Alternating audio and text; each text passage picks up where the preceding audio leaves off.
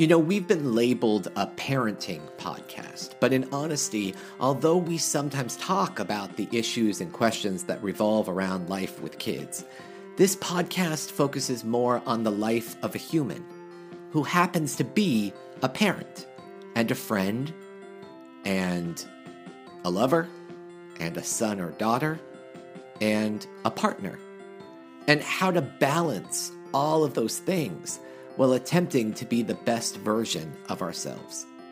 And with Father's Day approaching, I felt like this was the perfect opportunity to reflect and ask ourselves one very important and timely question. Is it possible for each of us to use quarantine to become better versions of ourselves? And that's exactly what we'll be exploring today.